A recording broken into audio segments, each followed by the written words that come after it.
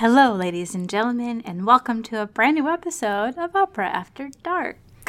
Yum, bum, bum, bum, bum, bum, bum, bum, bum, bum.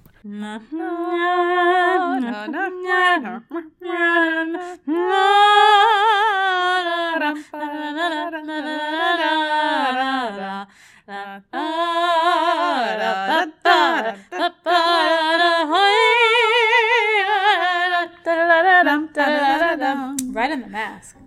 Right. La tazza, il cantico, la notia bella e risa. In questo paradiso. That just to show that when I sang Flora, I did not learn the words. Right. Where did you sing Flora? I don't remember. It doesn't matter. I did one time when I was in college at a concert performance, did sing the Alfredo part of the Brindisi. Oh, yeah? Oh. It was fun. It was a good time. Would you like to regale us with some of it now? Probably not. Besides, I don't know if my microphone could take it. Oh, I see. Yeah. Well, if you haven't figured it out yet, folks, our topic for today is La Traviata. La We're going to talk about Traviata. one of the big fancy ones that most people know, which is a little bit of a departure. This is for true. us. That's true. Although if ever there was a drinking opera, It's Traviata. It's Traviata. yeah. This is I mean, they have a whole song about drinking, or rather a drinking song. That's true. That's true. So Traviata, written by Joe Green, Joe Green, Giuseppe Verdi. right? Mm-hmm. This is a pretty important opera in his output because it's kind of right around the time where he's trying to switch to like a new, much more dramatically driven style. Mm-hmm. So it's kind of in that middle period where he's pivoting between things. So it's kind of couched between Trovatore and Rigoletto, if I recall correctly. And it's one of like the most famous operas Oh, definitely. on the planet. Like it's Definitely. performed all the time. I was going to say it could be in the ABCs, but I think we already said that the T was Tosca, so... But it could be Traviata. It could be Traviata. So Traviata is La Traviata translates roughly to the fallen woman or the fallen one. And Wah, wah, wah. yes, but the thing that people talk about a lot with this opera is that it's kind of heralded as an example of how Verdi composed characters such that you could relate to and kind of championed the outcast or the person that was socially ostracized in some way. So like Rigoletto. Like Rigoletto. And Traviata is another example where the main character, Violetta, she is a fallen woman, quote unquote. She has made her living as a courtesan. And he shows through the course of the opera and through the way that he writes the music for her that she is actually the best person in the opera. Like, even though she has been forced into some horrible circumstances in her life, she occupies the moral high ground, so to speak, in the way that she treats others and in the choices that she ultimately makes when it really counts.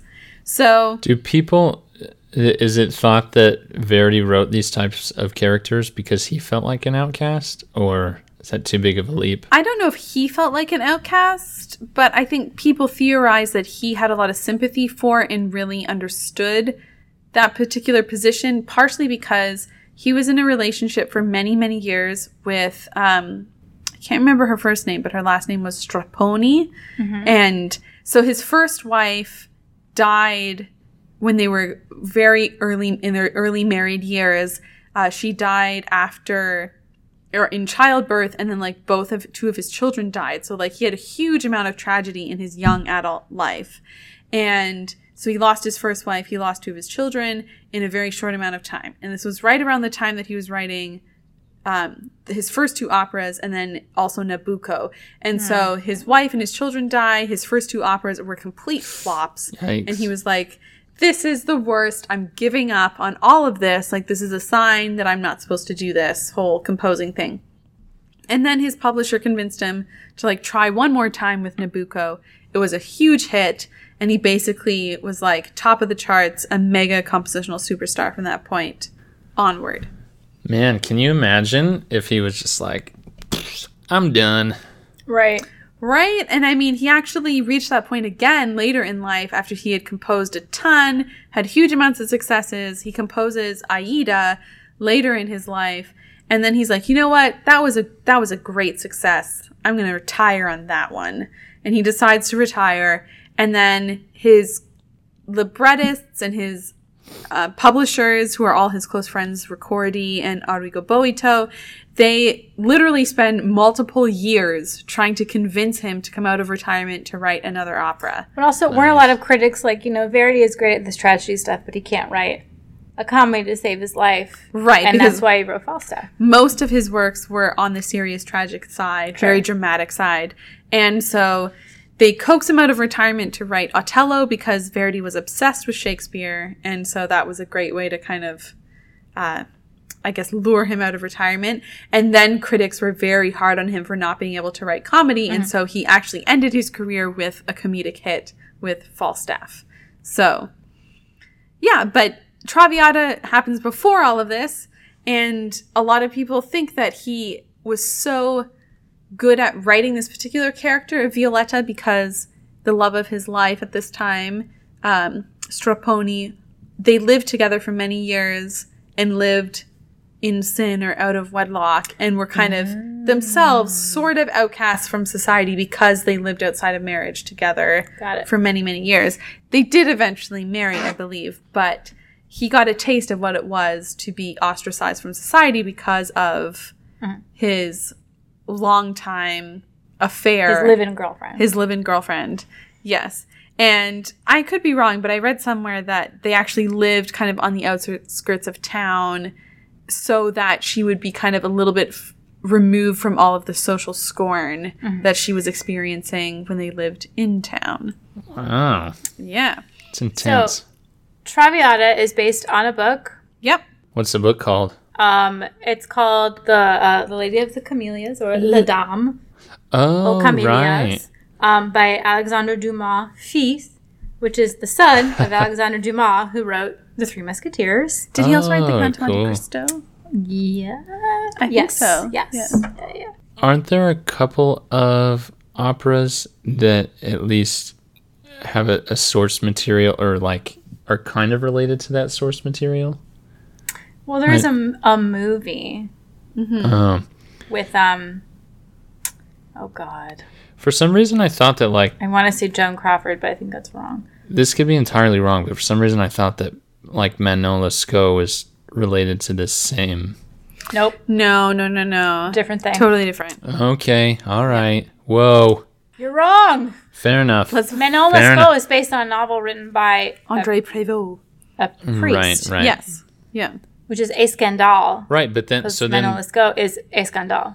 But then, okay. For some reason, I thought maybe that original text may have influenced Traviata, or I don't know. I'm wrong. Whichever way you look at it. I think the concept of the fallen woman, like the virgin whore, is this like massive archetype that keeps showing up in literature. If you look at something like Pretty Woman, which is basically Traviata with a happier ending, nobody dies in it. Yeah. It's the same thing. This is like a theme that keeps coming back in literature. And in Pretty Woman, they actually go and see. They do. They go and see Traviata. Right. Gosh. That's the opera. I somehow had forgotten about that. Apparently, in the stage show, Pretty Woman Das Musicale, music by Bryan Adams. Oh, really? That's the thing. There is a scene where they go to the opera and there is somebody that sings, I think it's Sempre Libera. That must be the... Nice. Although I think in the movie, the scene that they show is the, like, love me, Alfredo. Maybe, I don't remember. Yeah, maybe that's what they do in the show. I probably won't see it because I just feel like it's bad, but... Is that something that's newly coming out? It just opened on Broadway. Oh my gosh. That's crazy. Yeah. Pretty Woman. Okay, so Yes. the opera, Sorry. La Traviata, based on a novel by Alexandre Dumas fils. When did it Dumas fils. premiere? Dumas fils. So it premiered at La It's like Fenice Mid. in 1853. Right in the middle of the century, essentially. Right. Yeah. Rigoletto premiered in 1851. And then this is afterwards. All right. So didn't Verdi want to set it in contemporary times, but the censors were like, that's far too scandalous. So the original production was set like 100 years in the past. Yes. Yeah. Yes, but his whole idea was that he wanted it set in present day, and they were like, oh, no, you can't do A that. scandal. Yes.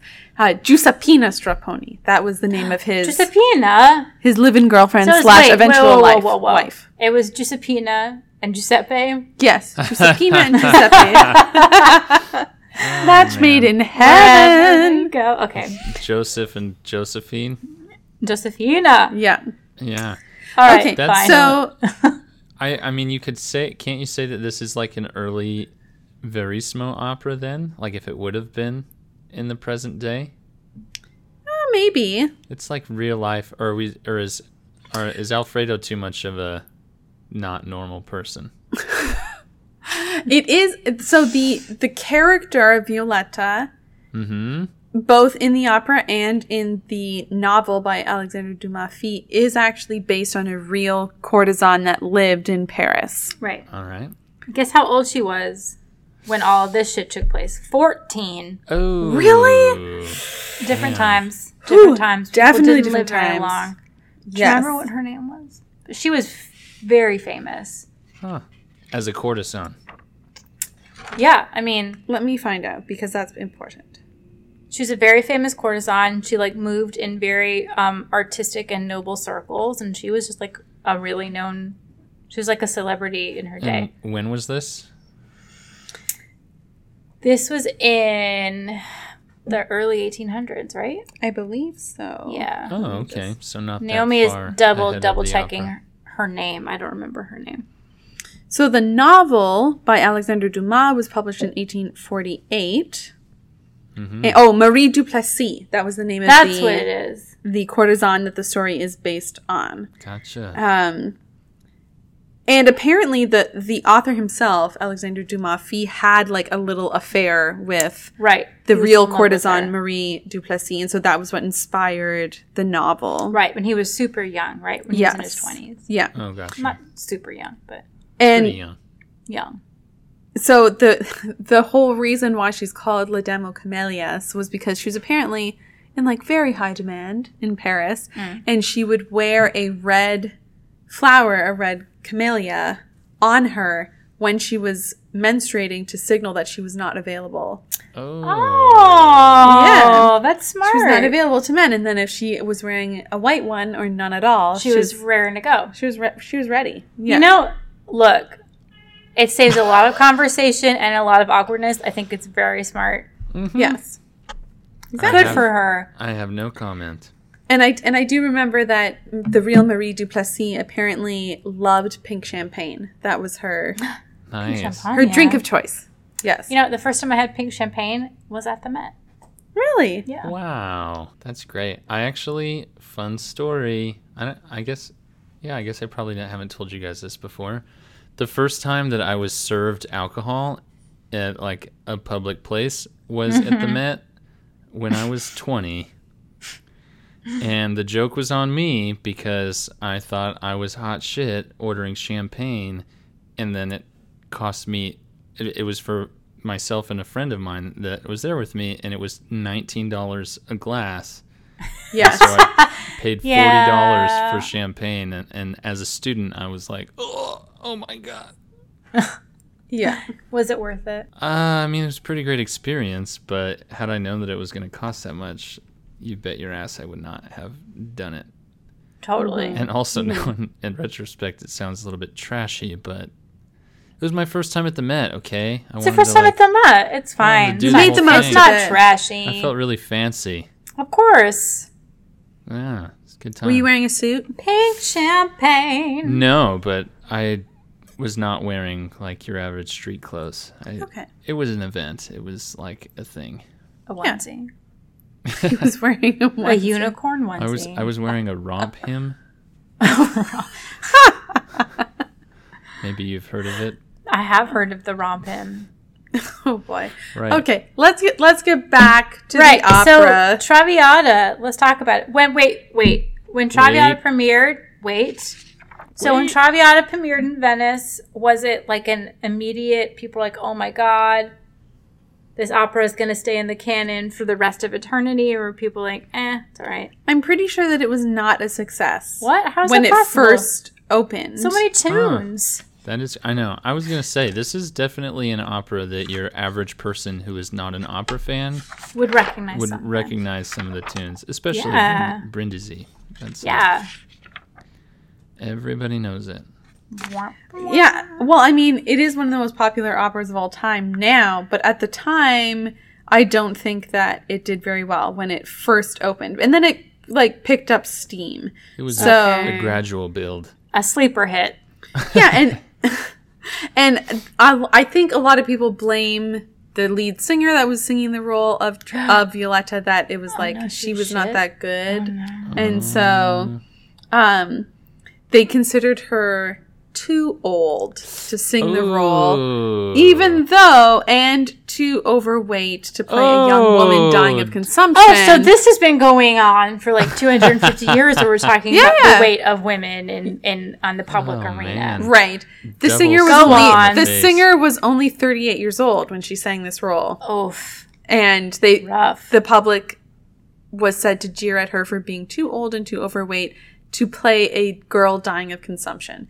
And I can tell you from experience that this is a complaint that many people have lodged at Violetta since then, which I think is ridiculous because, like, listen to her music. She needs to be able to breathe to sing. Right. So, like, if you're not healthy enough to actually breathe and sing, then you can't sing this role. And, like, just put some white makeup on her to make her look pale and sickly. Like, she doesn't need to be paper thin to look sickly. Look, I personally feel like you have to suspend disbelief a lot to go to the opera in the first place, because people are singing rather than speaking. So just get the fuck over it. Right. You know, if she doesn't weigh 90 pounds and look like she's dying. If she can sing it and she can act it, what does it matter? Yeah, right. I mean, like, you're not actually going to expect somebody to be, like, deathly sick and thin while they're singing an opera. Yeah. Yeah. Whatever. People suck. Go on. Okay, so it was a little bit of a disaster on its opening night. Verdi even admitted that he considered opening night a failure, but he said only time will tell if the fault was mine or the singers, in terms of, like, the real reasons why I didn't catch on. And so I think we know now that it's not because the opera itself that there's any problem in the composition per se, because we've watched it thousands and thousands of times over many hundred years now. Right. So Violetta is this character that everybody absolutely loves and kind of falls in love with.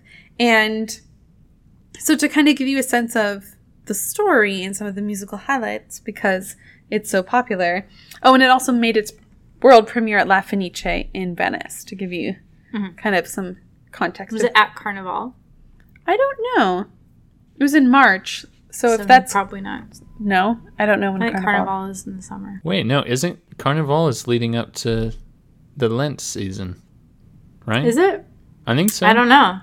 Shoot, I don't know. I only know that a lot of operas that were composed in, like, the 16th and 17th century in Venice happened at Carnival as part of, like, the festivities. I don't know. All right, well. There's one in particular we can talk about at a later date. But oh, nice.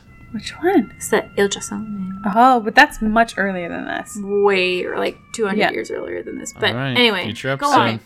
Traviata. So the novel by Alexandre Dumas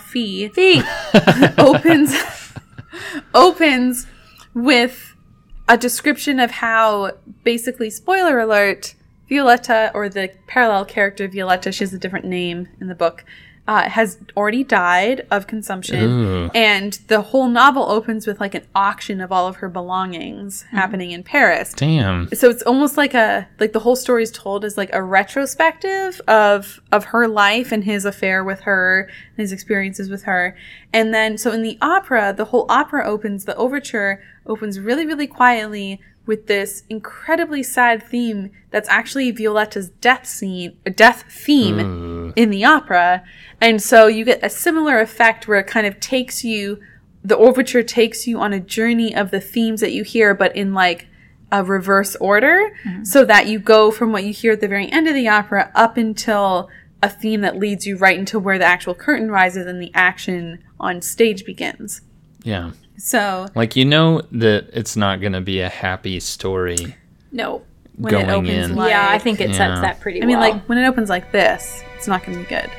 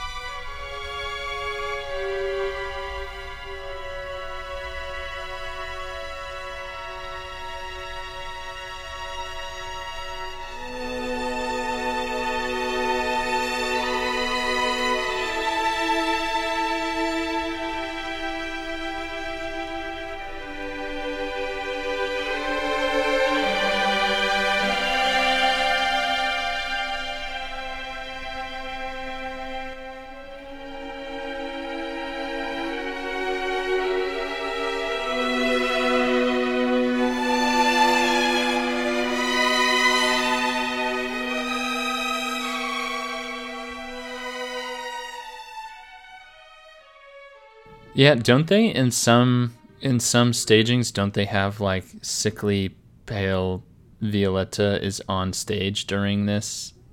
Sometimes, yeah. In some productions, yeah. In some productions, it's just kind of an overture. Yeah. Yeah, fair enough. Do you guys have strong feelings on that either way about people staging things during an overture that weren't originally intended? I think it depends on the piece. Oh, really? Mm-hmm. Yep. Do you have an example of something that you really don't think should have that? Yes. Please tell me. Tell me. You're trying to be nice. I think the opening of Werther does not require any kind of like live action reenactment of what the events were leading up to where Werther starts. Ah. Like the death of the mother and all of that stuff. I don't think that it's very necessary. Oh, and some productions act that out. Yeah, I don't particularly care for that. Huh. All right, fair enough. Just one person's opinion. It's not a crime. Just put it in the program. Just read your program, people. All right. Read the synopsis before you go. There are context clues in the opera. I don't think that we need everything spoon-fed to us because I think Totally you just fair. give us some credit. So then we'll assume that in this production we're talking about right now, it's just the overture. And then curtain opens on Act 1. Act 1. What is it? What is it that we see? What It's a party. party? It's a party. It's a motherfucking party.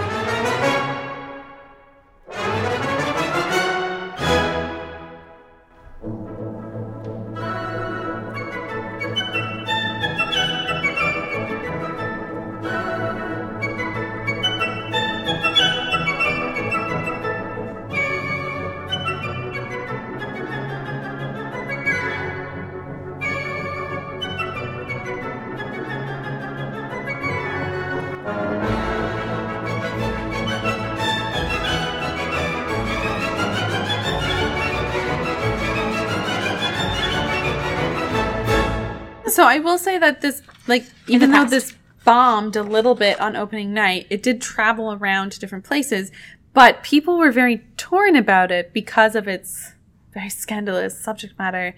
So there were, when it came to New York, there was some critique in the Evening Post or something that was like, if you've seen Don Giovanni, this is nothing. Nice. Right? Oh, shit. So, yeah. Like, stop being so prude, people. Basically.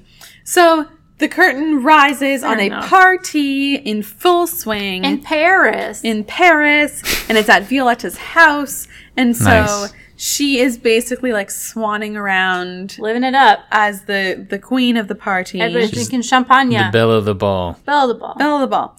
And Violetta is with she has like a lover or a keeper, Baron Dupal. yes. And they're kind of like walking around together.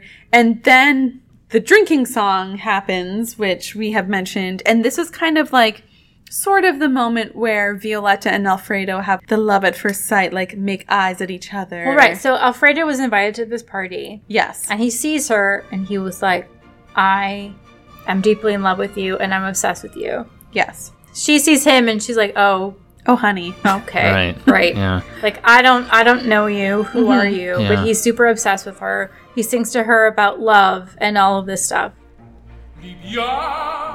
Viviamo negli lieti corici che la bellezza infiora e là fuggevo ora si ne voluta liviam nei dolci fremiti che suscita l'amore poiché quell'occhio al cuore onnipotente va.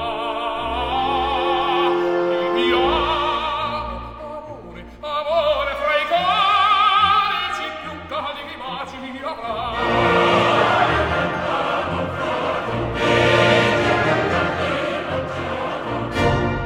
Does Alfredo have like a title? He's like upper class though, right? Like something like that. He is upper class, but I don't know if he has a title. But he's like nobility. Yeah, he's bourgeois. He's bourgeoisie. So bourgeoisie. Super bougie. Yeah. Super bougie. Bougie. So they drink. They drink. They sing this big drinking song.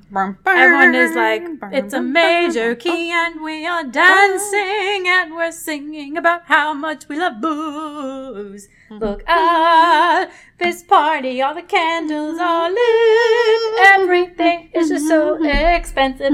And then they go into dinner, right? Can we just also say that is like the most overdone, like you're at like some sort of like opera gala fundraiser something or else and they're like, oh, we'll do Brindisi, like we have a bunch of people, opera singers around, we could do Brindisi. The Brindisi flash mob. Yes that is like the opera flash mob. The thing is Brindisi. Yes. Right. Well, it's because everybody knows it because it's just ubiquitous in the culture. Even if you don't know what it is or where it's from, you know the song, you know the tune. You've heard it before. Right. You've heard it. Probably in like a pasta commercial. I don't know. Probably.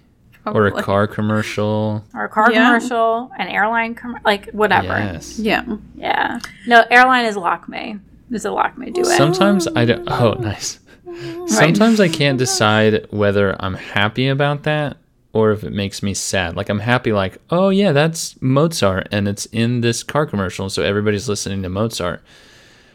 Or am I sad that people, like for most people, they've just relegated opera and classical music to commercials or elevator music? For the record, Lakme is not by Mozart. I just want to make. I wasn't insinuating. Sure. I wasn't insinuating. I know. I just want to make sure we made that clear. Whoa! I'm offended. Whoa! The Lakme duet is by. Shit. Delib. Oh right. I should have known that, considering it was in my wedding. Bien, Malika. Also very overdone. And I have no problem saying that. But it's pretty. So beautiful. And it works in any situation because it's literally about nothing. Yeah.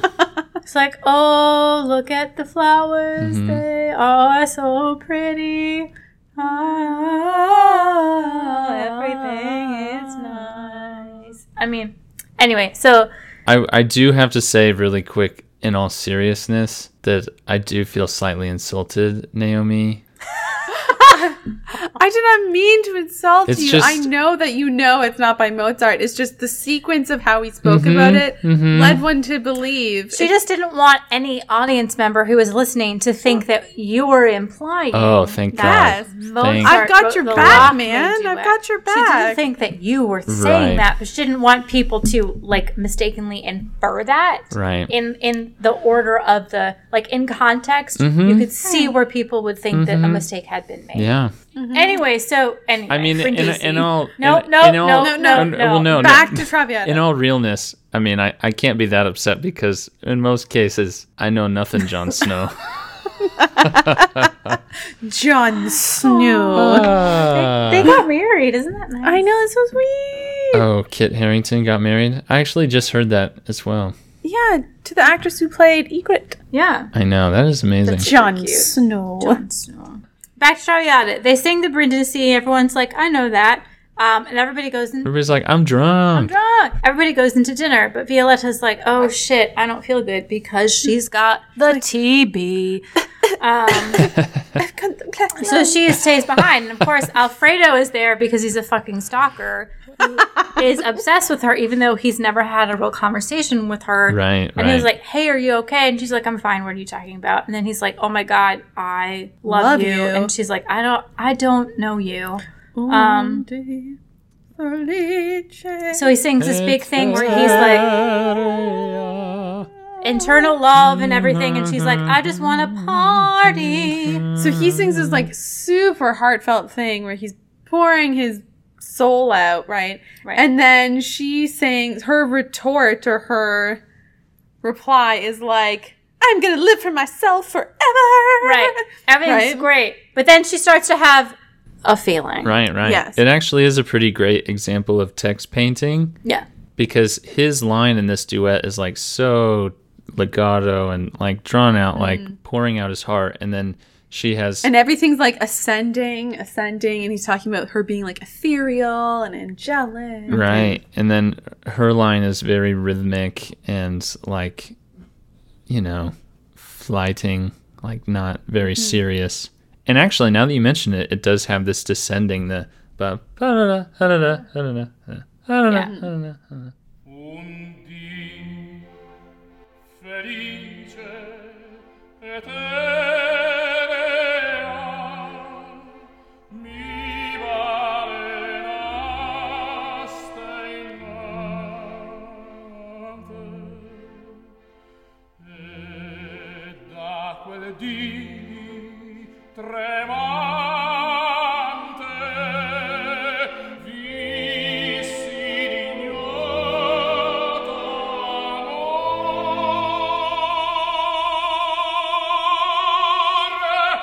di quell'amore che palpito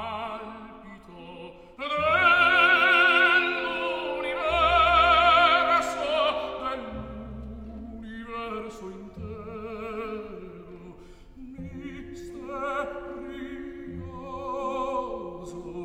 misterioso latero,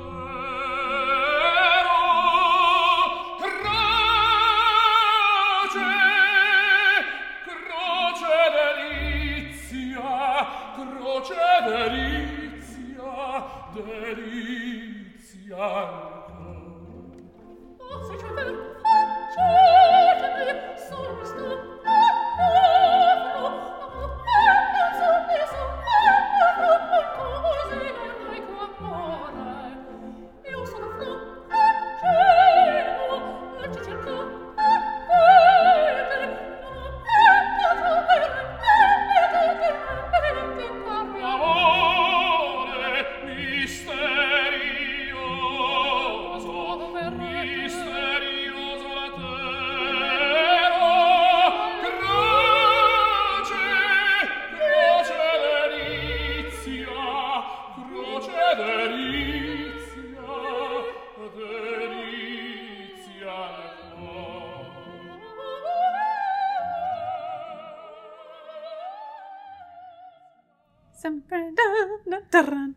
So yes, then she has this big Shayna, right? Where she's like, I'm going to live for myself and everything's great and fine. But then she hears him like, I'm going to live for pleasure. And then she hears him like singing his love song to her in the distance. And she's like, oh, what is this feeling so sudden and new? And it basically ends with boo. It basically ends with her being like, nice. Okay, I love you too. And then they run off together. And people write all the time about how like their duet moment is kind of like musical expressions of lovemaking, essentially. Oh, dang. Yes. Oh, yeah. There's some like pretty scandalous musicological analysis raunchy. of this. When you said that, I had this picture in my mind of like a romance novel, but musicological analysis. I'm sure it exists, man. I'm sure it exists. All right. Sorry. Moving on. Elspeth is giving me we need to effing move on face. Act two. Yeah. Let's move on. Act two. We're in the country.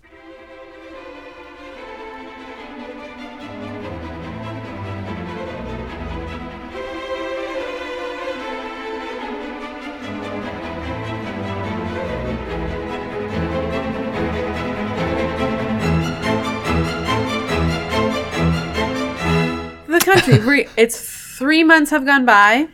A blissful 3 months. We're at Violetta's country house. So, like, this romance. woman had, like, money. Damn, she's because she had a rich. house in the country, a house in the city. She's doing a lot They're of in work. the country. She and Yes, very Alfredo popular. are, like, living it up. They've been having fun as They're in Lerv. in Lerv out in the country.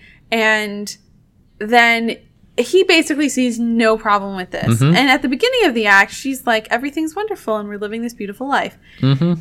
And then Who shows up? Giorgio Germont. Who's that? Oh, Alfredo's dad. Yeah. His dad. His Oh, dad. no.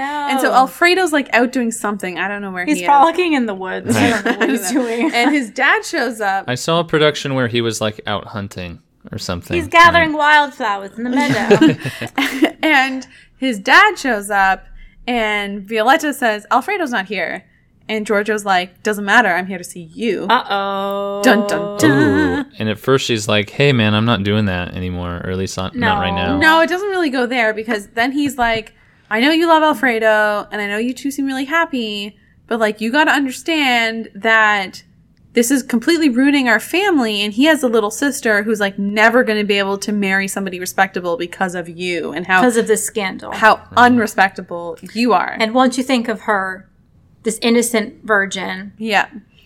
And then Violetta's like, don't you realize that I've been basically selling all of my belongings behind Alfredo's back to support our life here in the country? Because Alfredo's a fucking idiot. like he doesn't work. Like he doesn't have a job. Right. And she's like not pursuing her past job anymore because she loves him. Right. And so then Giorgio is like, well, that's nice and everything, but that doesn't really fix my problem. My problem is that my younger daughter can't marry anybody. If you love Alfredo, if you love our family at all, if your heart is not completely cold, you will leave him. Let him go. Let him go and make him believe that it's your choice so that he doesn't follow you because he's never going to let go of you. Yeah. This music is also pretty amazing. Yes. Oh, yes. I love Yeah. the Giorgio Germont music in general. It's just like super baritone awesome. Yeah. And But then she says that she'll do it, and they have this great duet, and then Yeah. she's like, I just want you to, embrace me as a father, because she never had that, and it's just really lovely. yeah, and he's like, I can't believe that you would actually do this for me. You are. Fuck you, dude. Yeah. You What do you are. think was going to happen when you fucking... okay. And so then they have this beautiful moment where he's like, I embrace you as a daughter. You're giving up everything for me. And she's like, and for my family. And she says, I promise that I will do this for you. Right. And then he leaves. And then she like sits down at the table to write a farewell letter to Alfredo because he's still out hunting or picking wildflowers. Wildflowers. And then he comes back, and right around the time that When she's she's like finishing folding it. up the letter, Yeah. right? And then she's been crying this whole time. And the music, it's like written into the music where she's like crying, sobbing, singing all at the same time as she writes this letter. And then he's like, oh, my love, are you okay? Like your face looks a little tear stained. And she's basically like, everything's fine. Everything's fine. I'm fine. I'm fine. And then Bye.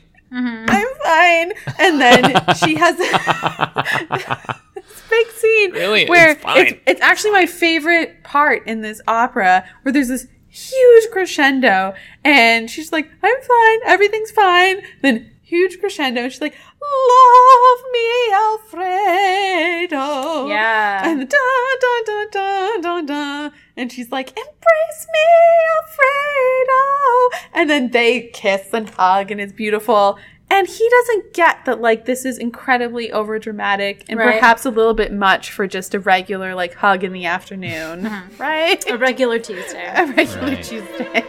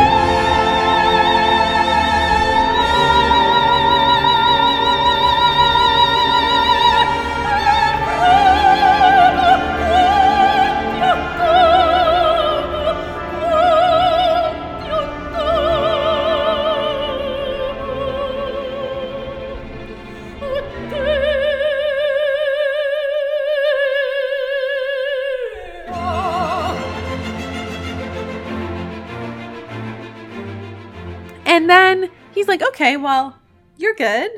Fine. And then she's like, I have an errand to run. I'll be back. Mm-hmm. I'll totally be And- back, though. Like, I'll totally be I'll right back. And then she leaves. And That's it. She's out. she's gone. Gone. She rushes out. And then Alfredo's like, that was a little... That escalated quickly. Like, that was a little rushed. And then he kind of turns to the servant. And he's like, is the servant there? And then all of a sudden his dad comes back. And he's like, what are you doing here, Dad?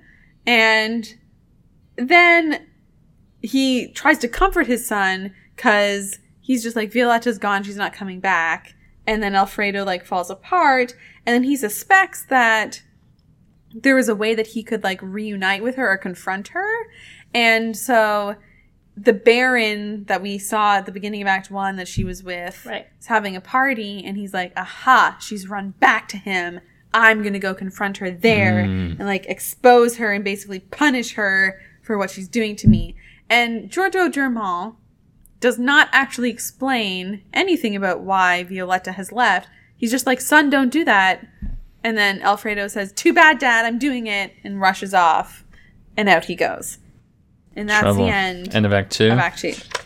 It's not going to go well. No, that's not the end of Act 2. That's the end of that scene. That Shayna. Oh, right. That is a really big, long scene. Scene 2 is a party at Flora's. Back in Paris. Yes. Flora is a friend of Violetta. Yep. Yeah. And this is where the Baron is actually there. And everybody's there.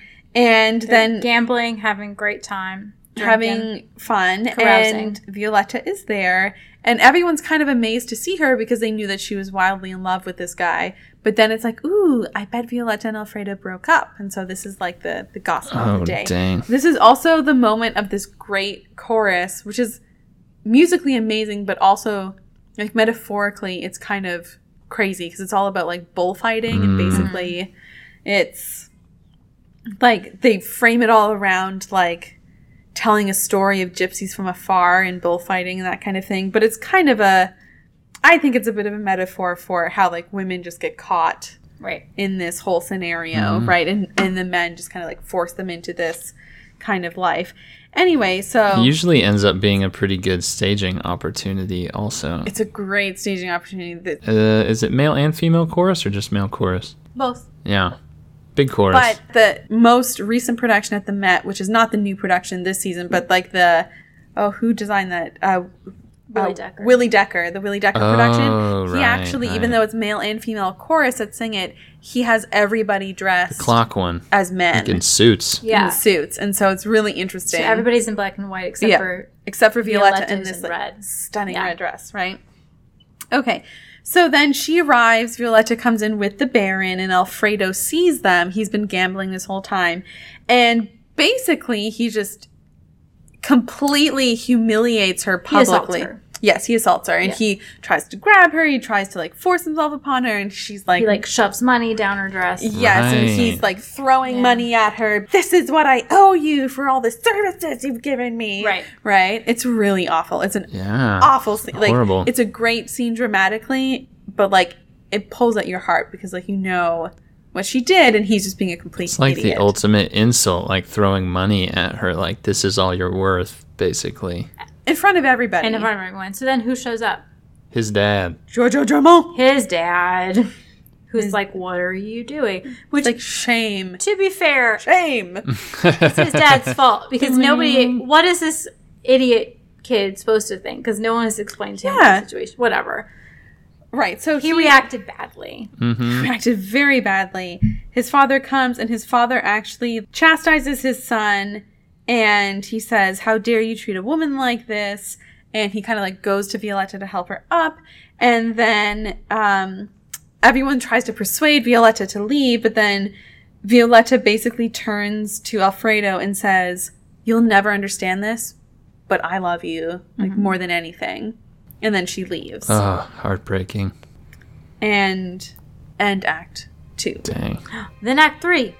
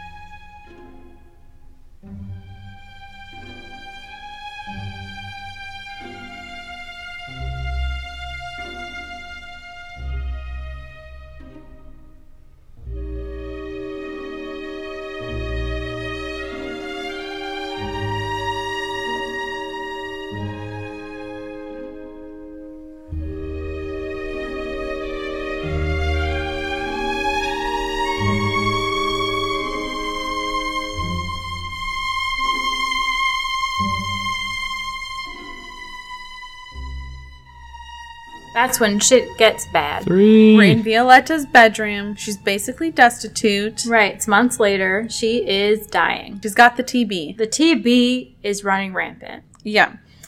She's kind of like saying goodbye to life, goodbye to everything. She sings this aria. Addio. Oh. I thought, no, she says Traviata, doesn't she? And the second verse. Oh, gotcha. Yeah. Nice. Yeah.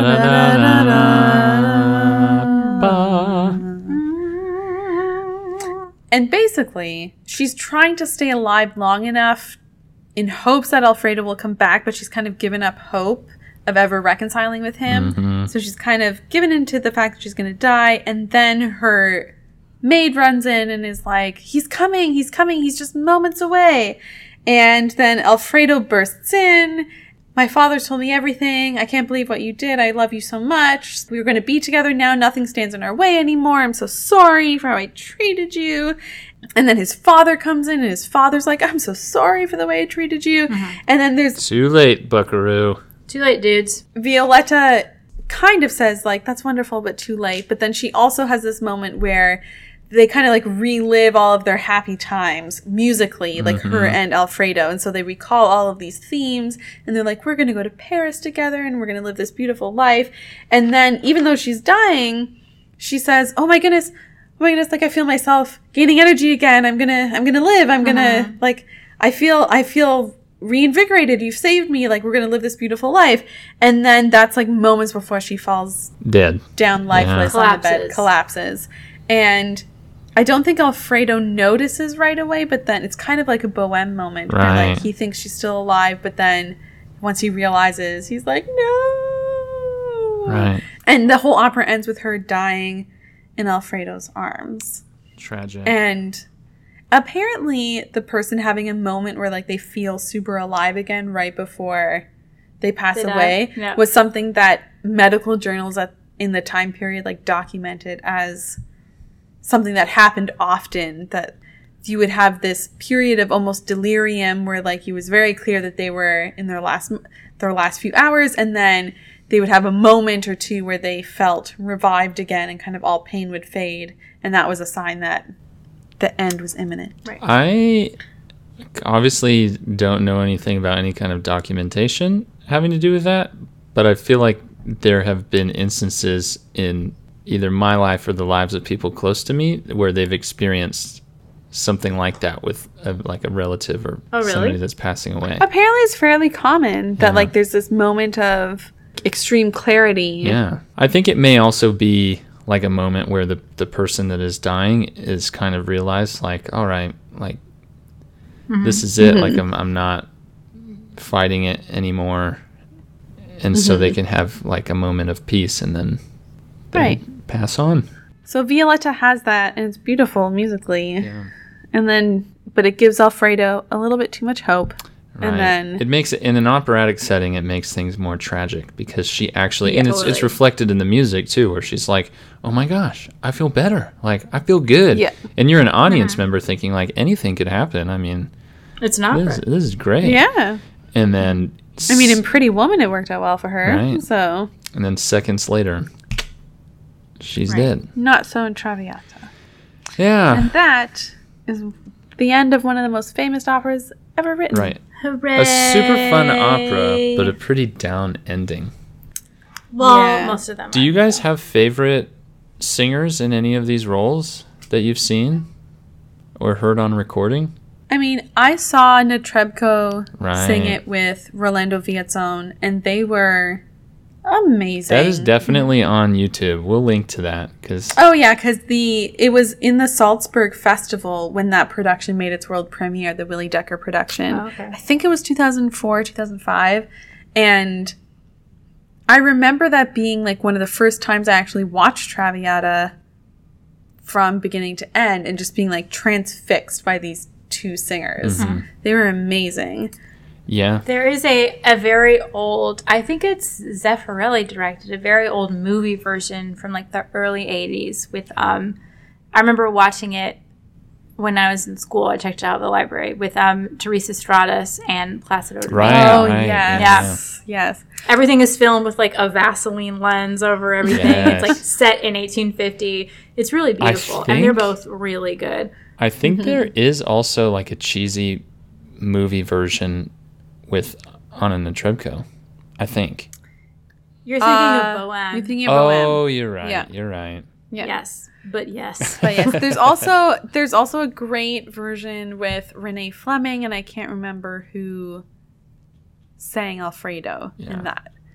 But it was like a very historically rooted production, so it was like super elaborate. Well, we will link to the YouTube video with the Willie Decker, and you all should check it out if you haven't seen or heard of this before, because I feel like people often refer to it, the clock production. Although or the red dress. Oh, the red dress, right? Traviata. Yeah. And I mean, I think it's a really interesting production. I really liked it. Some people didn't. Right. But I thought it really Some worked. people don't, because it's such a departure from the traditional staging. Yeah, it's very stark, and it is very ugly. stark. But I think it works. But I think it's interesting, like, it focuses your attention on how she knows from the very beginning that time is running out for her. Right. And you're reminded of that constantly by this clock where it's, like, constantly ticking. And also what I refer to as Dr. Death walking around. Right. Yeah, he's always there. Because he's always Death is there. always It's there. like the person who plays the doctor is always on stage kind of pacing and walking around. And so Right. he's kind of like an angel of death hanging over everything. But I also think that the absence of all the stuff on stage also focuses you on the music and on the relationship between these two people. Yeah. So Yeah, I love that production. I do But too. It's not everyone's jam. I think But I think I really like it, and at the same time, I'm happy that there's going to be a new production, because it is. I think it's an enjoyable production, but not one that I necessarily want to see over and over and over again. Right. So Totally. Yeah. And on that note, I'm Elspeth. I'm Naomi. I'm Kyle. Thanks for listening. Check us out on all the. You ruined it, Kyle. Check us out on all the usual social media things, and we'll see you next time. Yeah. See you later. All right. Bye. Bye. Parigio cara, noi lasceremo la vita uniti, trascorreremo decorsi affari.